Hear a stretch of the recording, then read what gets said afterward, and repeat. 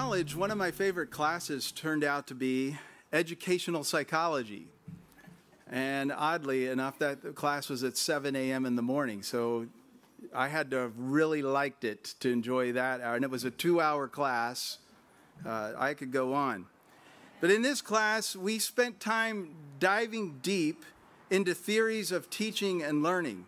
And I became fascinated with how one creates the environment for learning through healthy teaching and classroom management, taking into account all of the learning styles that are out there. I'm doing this right now, right? There's a lot of different learning styles that are out there. The unit on classroom discipline caught my attention, though, as I had never thought about all the tools a teacher, a professor, an instructor, a Christian educator would need to keep the focus of the class on the most important parts of that class to learn. Now, all of you who are teachers, have been teachers, or will be teachers, probably have so much more to say on this matter. What's worked for you, what has not worked for you, what you wish you had known when you first started, what you wish you would know right now before you even get started. But in the process of thinking through this, and I'm going to elementary schools to observe as a part of this class, it brought up instances of bad classroom management or discipline I experienced over my elementary, junior high, and high school years. One of those, and I'm putting this in quotes, one of those traumatic management methods for me is known as collective punishment. Some of you are already lying. You know you experienced it. Collective punishment, of course, is when a whole group of students, a whole class, for example, is punished for the actions of maybe one person or just a few. Now, in my world, this meant losing play period because one boy could not keep his mouth shut. And I found myself trying to keep that guy quiet. So that's where the trauma came in, is that I've spent so many of my life to, don't do that. Collective punishment. Now, no matter what kind of discipline is exacted on us, none of us would admit that we like getting disciplined. I don't think I know. I have never run into anybody that says, I really love getting disciplined. Today, as we consider our series on the greater series and the study of Hebrews, we're going to focus on the key word of discipline. And in this passage we're going to study today, it's mentioned 8 times. So it's a very important part of the passage. And though these words may be hard to hear, and though they were hard for me to think through for the last however many days, the writer will remind us of how God has a greater and more redeeming meaning to help us journey with a deeper and more enduring faith. So if you brought your Bibles or you want to open up to your bulletin, the scripture is listed there, Hebrews chapter 12, and we're going to start with verse 3. It says this, "Consider him who endured such hostility against himself from sinners, so that you may not grow weary or lose heart. In your struggle against sin, you have not yet resisted to the point of shedding your blood. And you have forgotten the exhortation that addresses you as children. My child, do not regard lightly the discipline of the Lord, or lose heart when you are punished by him. For the Lord disciplines those whom he loves, and chastises every child whom he accepts. Endure trials for the sake of discipline. God is treating you as children. For what child is there whom a parent does not discipline? If you do not have that discipline in which all children share, then you are illegitimate and not his children. Moreover, we had human parents to discipline us, and we respected them. Should we not be even more willing to be subject to the Father of spirits and live? For they discipline for us for a short time, as seemed best to them, but he disciplines us for our good, in order that we may share his holiness. Now, discipline always seems painful rather than pleasant at the time, but later it yields the peaceful fruit of righteousness to those who have been trained by it. Therefore, lift your drooping hands and strengthen your weak knees, and make straight paths for your feet, so that what is lame may not be put out of joint, but rather be healed. The word of the Lord. I've entitled this sermon, For Our Good.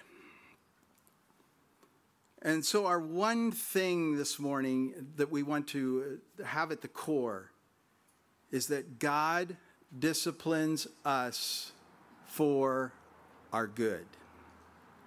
With that in mind today, we're going to discover at least 3 steps for our good. 1, consider Jesus. 2, embrace discipline. And 3, make straight paths. Let's look at verses 3 to 4. It says, consider Jesus. Now in the Greek here, the focus was on an athlete, actually. A single-minded runner. One who wants to run their best time and win. I'm going to be following the Olympics. We're going to see a lot of people with a single mind, a purpose. They have trained for a long time to achieve that. Consider here is that kind of focus that we want to zero in. It's not just a passing, but a focus. And literally, it is defined as to attentively observe and analyze every part of conduct that we see. Now, I was thinking about this, and I thought, that's one of those moments where, you're kind of rolling through life, and somebody says something, or you see something, and you just stop for a moment and you go, that to me is considering. Because you divert your previous focus to a new one. And why consider Jesus? Well, we are reminded that he answers the question on why faith is so difficult. He endured hostility against himself from sinners. And we consider that so that what? We don't grow weary or lose heart. Our faith can be eroded. It's sometimes easy to look at faith as a kind of a continue upward trajectory. But we know that any number of life circumstances or a crisis of faith in one way or another can wear on us. Faith can be eroded. And the Greek used in this was described by Aristotle as like the athlete who flings themselves on the ground in collapse after surging past the finish line. That was the don't lose heart, don't get weary. But that, after the race is done, okay, time to lose heart, time to be weary. I made it to the finish line.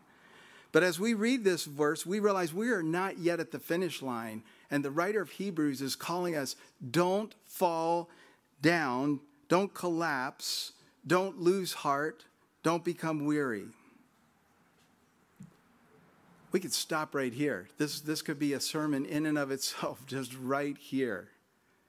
But the writer has more. He reminds the hearer that, in your struggle against sin, that you have not yet resisted to the point of shedding your blood.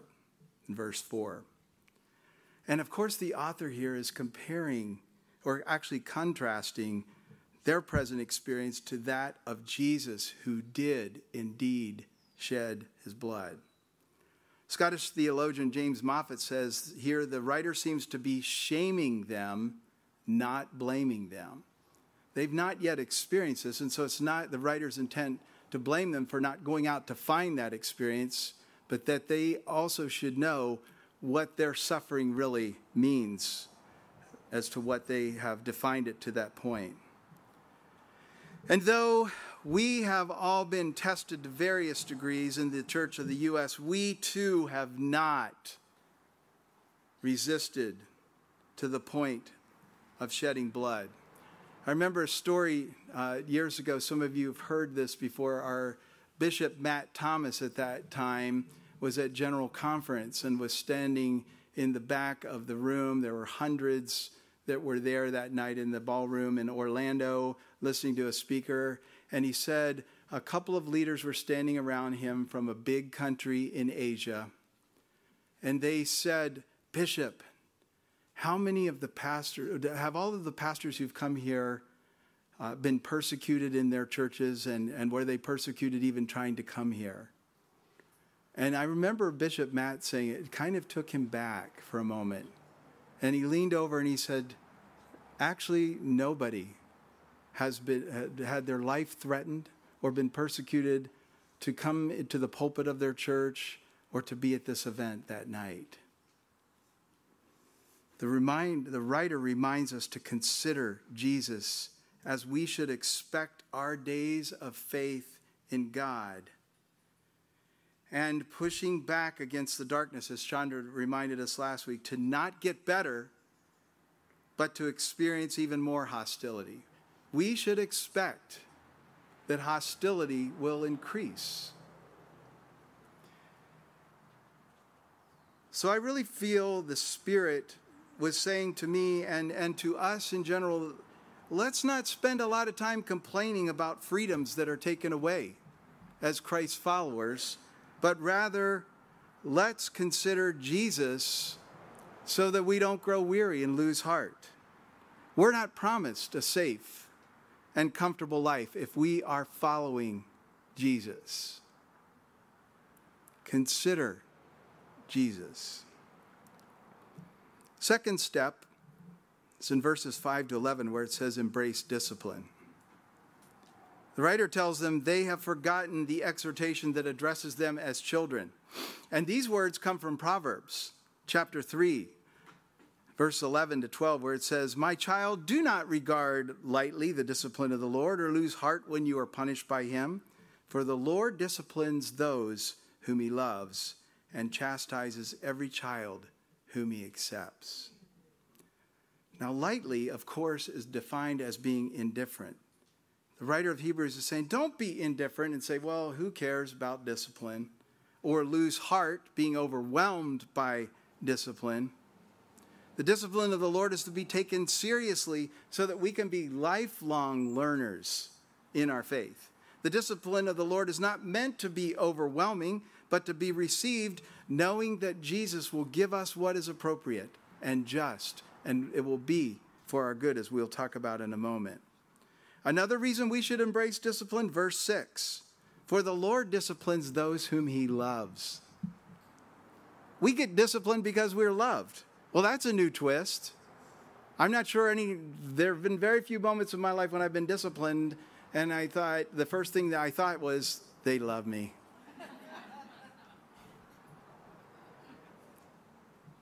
But also you should know that the Greek here for discipline means training. That sounds a little bit better. So then we look at God as a coach. Now, God is way more. I don't want to just narrow it down that God's our coach. But he is that in the life of discipline. And I know we have coaches among us, and I know we have those who are being coached or have been, and you know, as a coach or being coached, that you are pushed hard. And there are times when you're disciplined and you have had to receive words about your performance that you didn't want to hear, or you've had to give words about somebody else's performance. But in verse 7, it talks about this because this is a part of enduring trials that come from our obedience. And so we learn, we are trained as the times we have in these trials, we learn more about the next time when we face one. Discipline in our lives should be a part of our character. God is treating us as children. And in the context of the Roman culture, those who heard these words, this was something that they grabbed onto right away. Because Roman fathers had absolute power and were not or ever to be questioned. So verse 8 reminds them that you can't be true children if you're not disciplined. It is a privilege of being in the family. And then verse 9 pulls from Deuteronomy 30, verses 11 to 20, which calls to obey God and choose life. And we know that as we respected our parents, should we not much more respect our perfect God?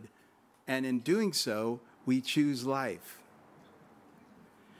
Now, all of these verses up until verse 10 have set it up. Parents disciplined us for a short time, but God disciplines us perfectly for our good, in order that we may share his holiness, so that we can become holy as he is. I don't know how many of you heard the words from your parents, or you've said the words as parents, but this is for your good. I thought about that. Like, I don't think I realized that was biblical when that was being said to me as a kid. It's for your own good, Dougie. But it is. It is. And we know that while we are imperfect as parents, or what we receive from parents, we know that at some level we want that discipline to be for good. And that's what God wants for us as well. And as we know, sometimes too well, our hard times where we must make difficult and just decisions often help us to enter into more faith and trust in God, and that can be good. God can and will use any painful experience. He will redeem the time. And in our effort to explain a painful experience, we can easily fail to see how God takes those trials and turns them into powerful takeaways. Look at verse 11. Verse 11 makes plain the feeling of discipline. And at the time it is being given, notice that the writer says always. The writer got it, that always it's painful, not pleasant. But yet this discipline is for our good, as it brings about the peaceful fruit of righteousness. We have a peace because we start living in the right way. Embrace discipline. Finally, we get to make straight paths. Look at verses 12 to 13. There's that big word right there that says, therefore. And again, I almost feel like the writer, when I read this passage over and over, and I get to that, and I almost feel like whoever was reading it to me was, therefore, everybody take a breath. We just said some hard things. Therefore, lift your drooping hands and strengthen your weak knees. Now, in Jewish literature, drooping hands and weak knees was familiar imagery that everybody knew about. They associated it with discouragement and despair. That's how discouragement and despair was described. And the hearers of these words understood this already without explanation when they read this. And this takes us back to the athlete. Of course, if one's hands are drooping and their knees are weak, the level of fitness reduces their capacity to finish the long obedience in God's direction.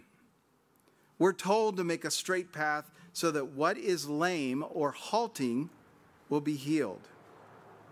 And here the writer is referencing a passage in Isaiah chapter 35. And as I read that entire passage, I could think of no better way to end this sermon than for us to hear these incredible words of encouragement and hope. So I ask that as I read these final words, as Isaiah closes this sermon, that we would rest in them, and that this would cause us to more deeply consider Jesus, to embrace the times when we're called out by God, where we're disciplined by others who are speaking truth into our lives, and that we would make straight paths. So let's take a posture of listening. As I'm reading, I'm going to be listening to. These are words that are coming right back to me as well. But hear these words from Isaiah. He says this, strengthen the weak hands and support the unsteady knees. Say to those who are panicking, be strong, don't fear. Here's your God, coming with vengeance, with divine retribution. God will come to save you. Then the eyes of the blind will be opened, and the ears of the deaf will be cleared. Then the lame will leap like the deer, and the tongue of the speechless will sing. Waters will spring up in the desert, and streams in the wilderness. The burning sand will become a pool, and the thirsty ground fountains of water. The jackal's habitat, a pasture. Grass will become reeds and rushes. A highway will be there. It will be called the Holy Way. The unclean won't travel on it, but it will be for those walking on that way. Even fools won't get lost on it. No lion will be there. No predator will go up on it. None of these will be there. Only the redeemed will walk on it. The Lord's ransomed ones will return and enter Zion with singing and with everlasting joy upon their heads. Happiness and joy will overwhelm them. Grief and groaning will flee away. Amen. Thank you for listening. If you would like to learn more about the Free Methodist Church of Santa Barbara, you can visit us online at fmcsb.org. We pray this message has been a blessing to you.